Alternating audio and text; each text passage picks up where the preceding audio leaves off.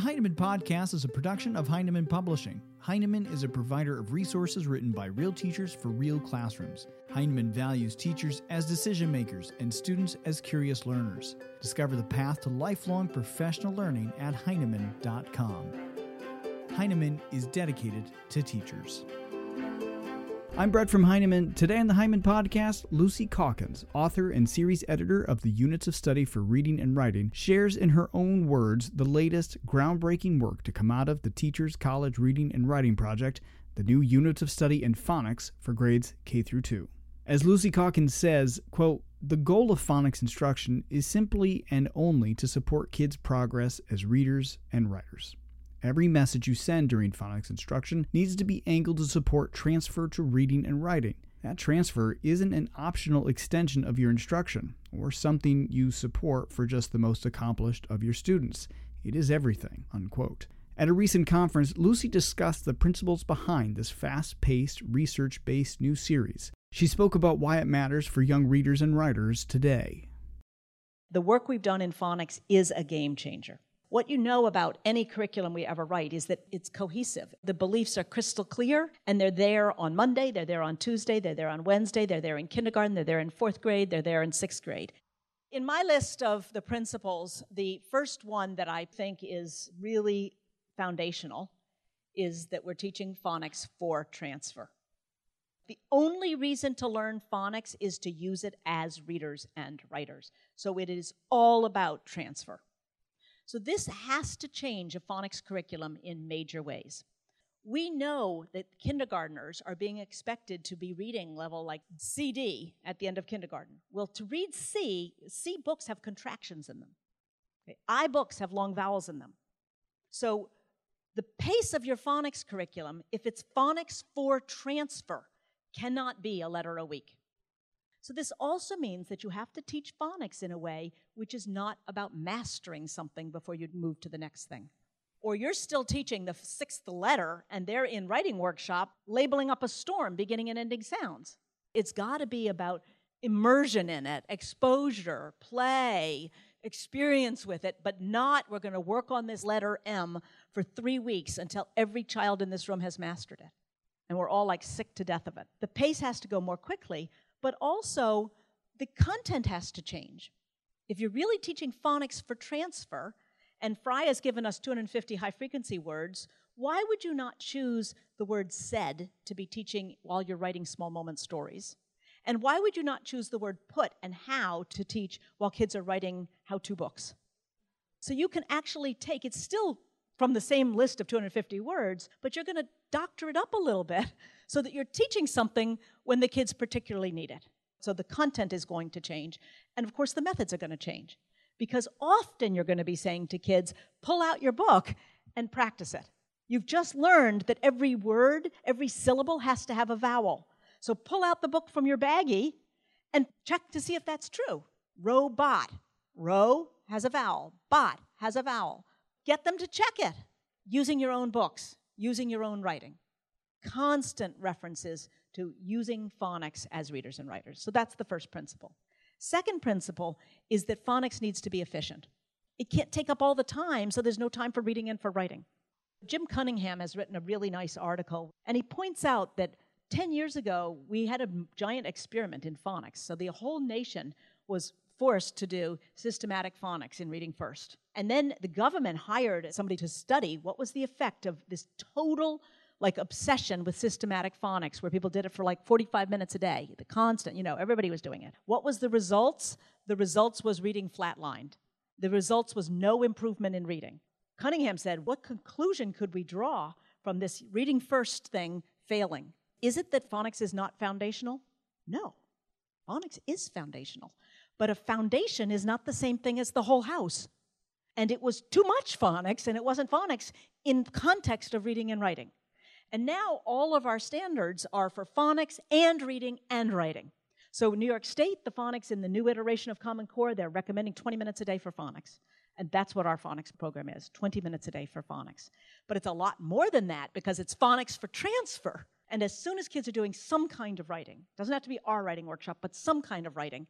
Writing is, like Donald Baer says, what is writing? But it's spelling. What is it? It's just spelling, spelling, spelling. The third thing is that it is really important that you're not just teaching item knowledge, which a lot of phonics programs are. So right now, would you list the 22 blends? Or list the 6 syllable types? My hunch is you don't even know what 1 syllable type is, let alone be able to list the 6. And yet you are reading and writing just fine. You do not need to be able to recite the 22 blends. No child needs to be taught every one of the 22 blends. Instead, you have to teach them some of the blends, and then you have to teach them strategies for using blends. So in an instruction on blends, one of the important things to teach kids is that very often when you go to write a blend, they leave out the second letter. Like they're writing blue, but they leave out the L. And that is going to be particularly true with certain blending letters. So that's the first thing. The second thing you want to teach them around blends is that one reason kids have problems with blends is that sometimes they say a letter like B, like this, ba. So if it's BL and you go ba-la, it doesn't sound like a blend. They add the schwa sound. They're oversaying some of their letters. Ta instead of t. The reason you have to teach them t, not ta, is because when they go to blend, ta just doesn't work there. Then it would be ta-la. If a kid is writing and they write BU instead of BLU, there are some teachers who say, crap, I have to go and teach the 22 blends.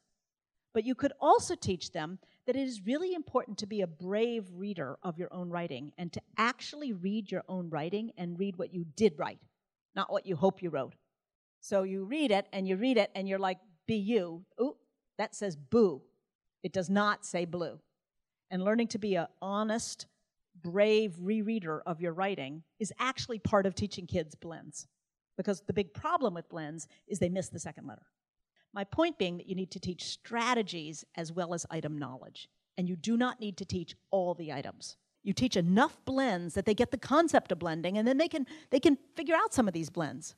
You don't necessarily have to pre-teach the DR blend. If you've taught blending and you've taught 8 blends, they can figure out the DR blend. When you're teaching kids strategies, they need to know why they're doing something. So a lot of phonics, teachers will begin by saying, we're going to play a really fun game. But a really fun game is not a reason to do something. So when I was writing this curriculum with my colleagues, they would have these like fun games like Pop the P. And I'm like, what the hell is Pop the P? This does not feel like we're treating kids like readers and writers. You know, I want to tell you something that writers do. They pop the P. Pop the P is like in a word like hop, you get the kids to pop the P, hop. And I'm like, well, why the heck, I'm going to my colleagues, why do you want them to go hop? And they're like, because they don't hear the last sounds in words.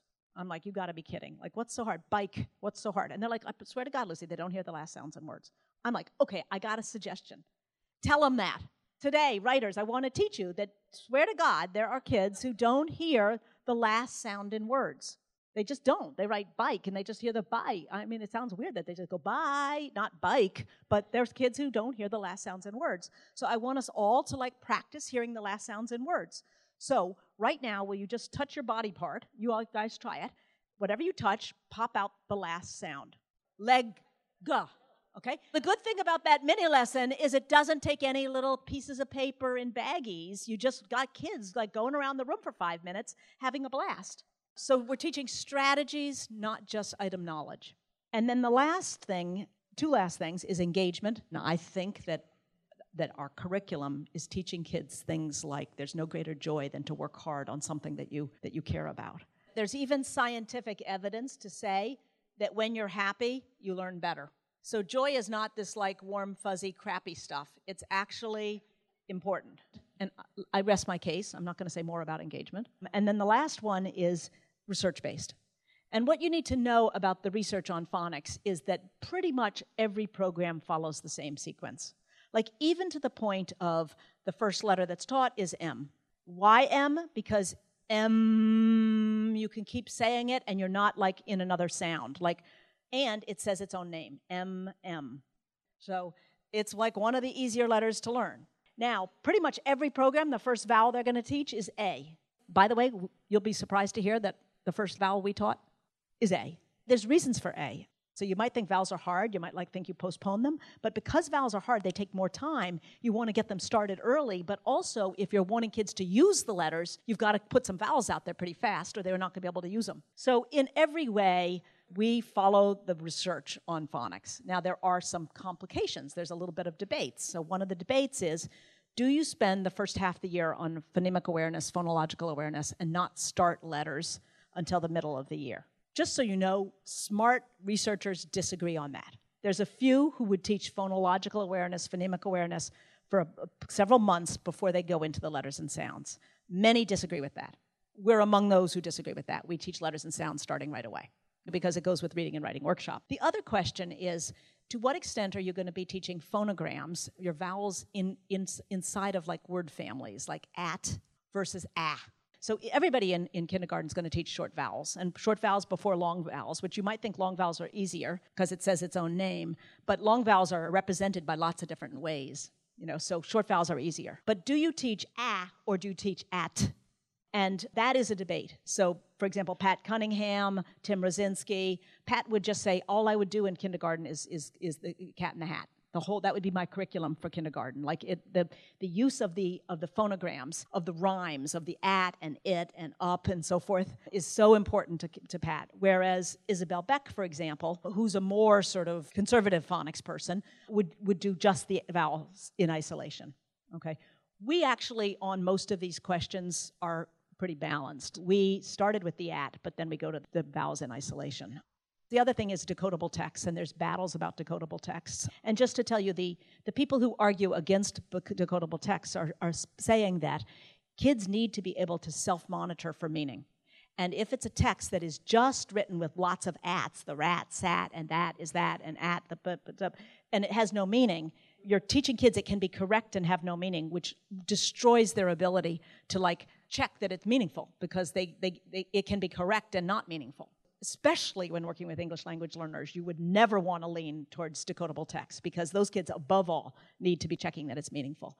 But the argument for decodable text is, if I've just taught you rat, cat, sat, if I've just taught that to you, the problem is that the books the kids are reading in a sort of F&P type, the books they're reading is a lot of I see the lion, I see the elephant, I see the tiger, all right, which is based on repetition and pictures, and there's not a lot of place to practice that at work you've just finished doing. So we do add decodable texts into our curriculum that we've written that are meaningful, because we do want kids to be able to practice some of the phonics work inside of continuous texts, and we are for that. And I also am for Freddie Hebert's series of books, which is published by Pearson, which has some of that. Those are semi-decodable, but still meaningful. So those are our principles, that it's transferable, efficient, strategy-based, engaging, research-based. Our thanks to Lucy Calkins for her time today. The new Units of Study and Phonics for grades K through 2 is now available for pre-order. You can learn more and download a sample session at heinemann.com or unitsofstudy.com. You can also follow Lucy on Twitter at Lucy Calkins and the Teachers College Reading and Writing Project at TCRWP. You can also join the Units of Study Facebook groups where educators from across the country and TCRWP staff developers are in conversation around the units. We'd love for you to comment and review on the Heinemann podcast so more educators can discover it. We're also now streaming wherever podcasts can be found. You can follow Heinemann on Facebook, Twitter, and Instagram, as well as our various Facebook groups. Thanks for listening.